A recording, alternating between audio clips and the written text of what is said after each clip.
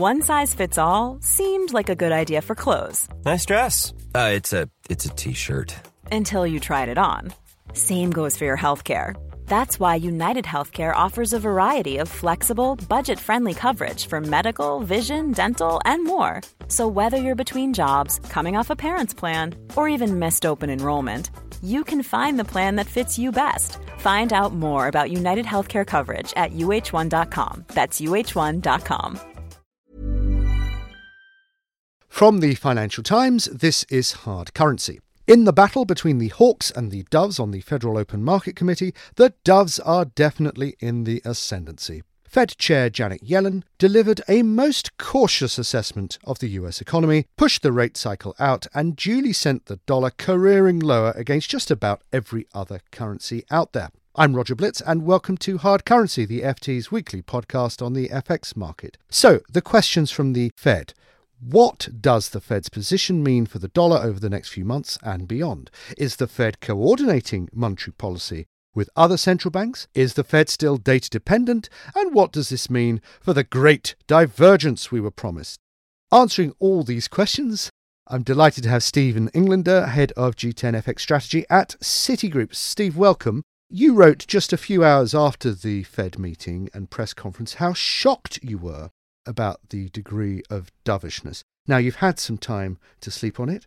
Are you still shocked? Yes, indeed, because I came in actually expecting them to be somewhat dovish. That I didn't think they were going to hike, certainly not in March and not in April. And I thought that they'd be reluctant to send a strong signal this far in advance that they would do June.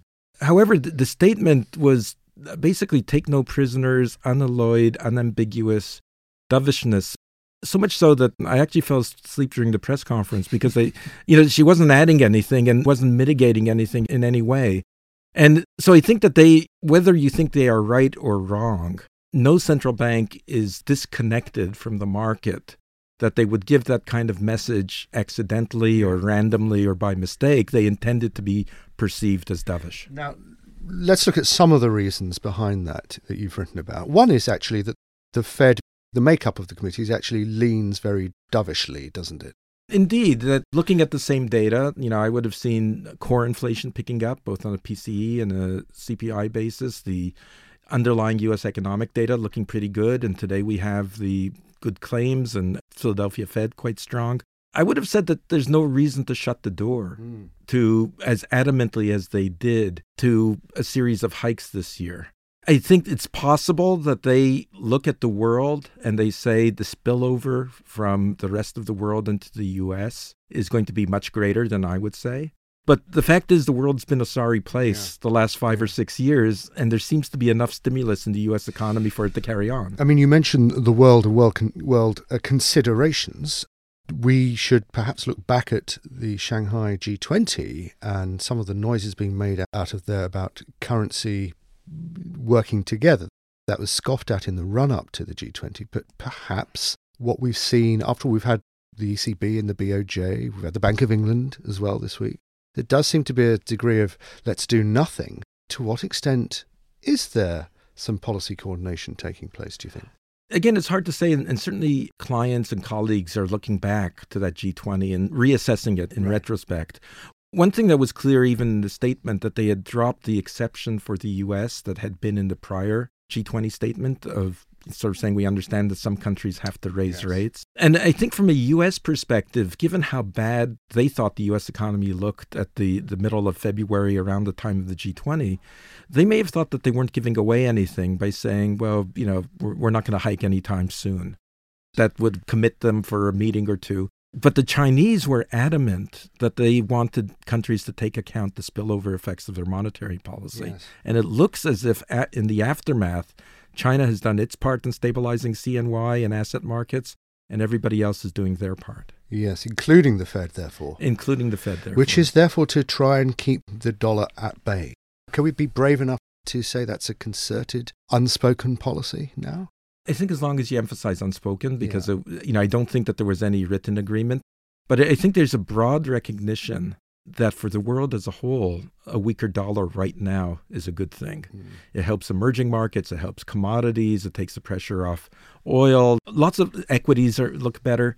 So I think that The only two countries that get hurt are Europe and Japan. If they felt that the gains from asset market strength would outweigh the losses on competitiveness, they may have signed on as well. Okay. I just want to probe a little bit the relationship between the central bank, perhaps the Fed, and the market. I mean, now we have, ironically, both aligned in terms of the rate cycle path, and yet as far apart as possible in terms of what data matters.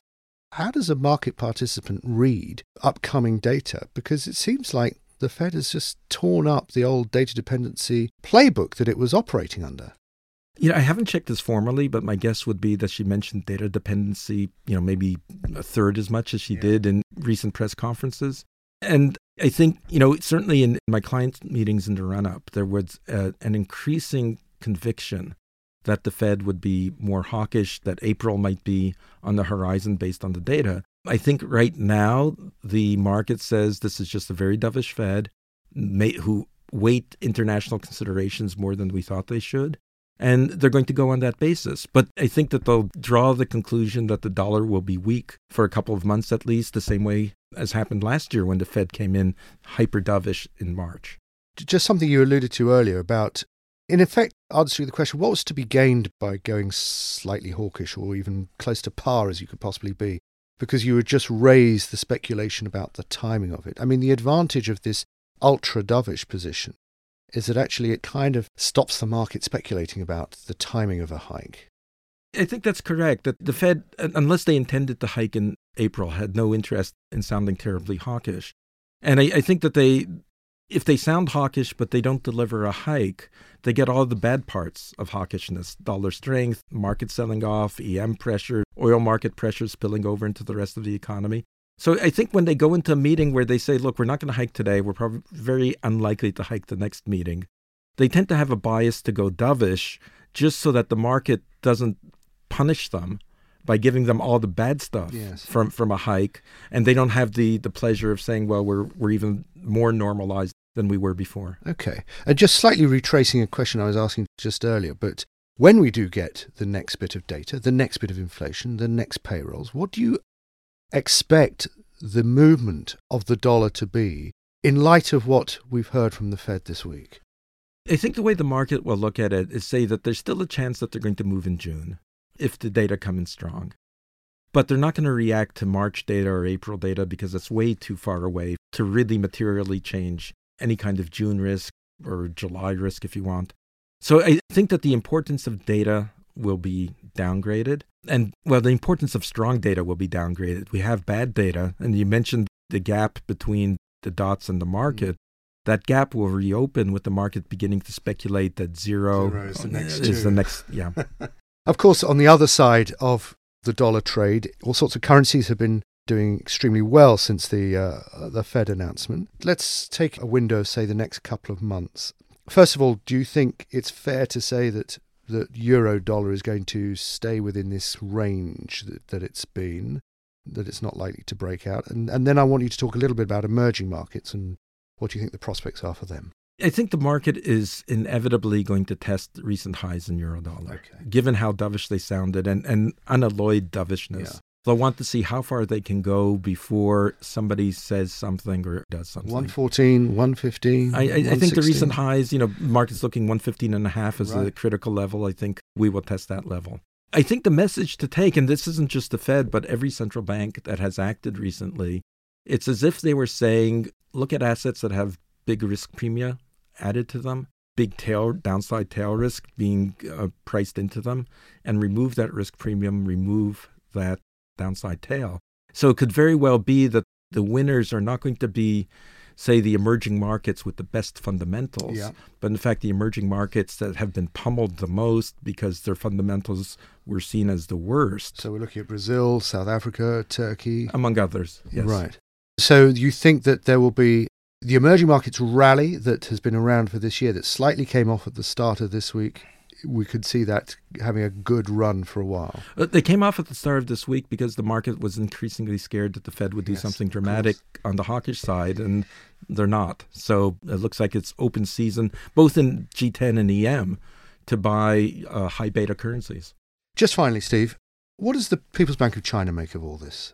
Have they got the renminbi where they want at the moment, or is it still overvalued and at some point it's still got to go? I think that as long as they can get the renminbi weaker on a basket level, in the sense that they're depreciating against the euro, that they're happy to keep it at 650.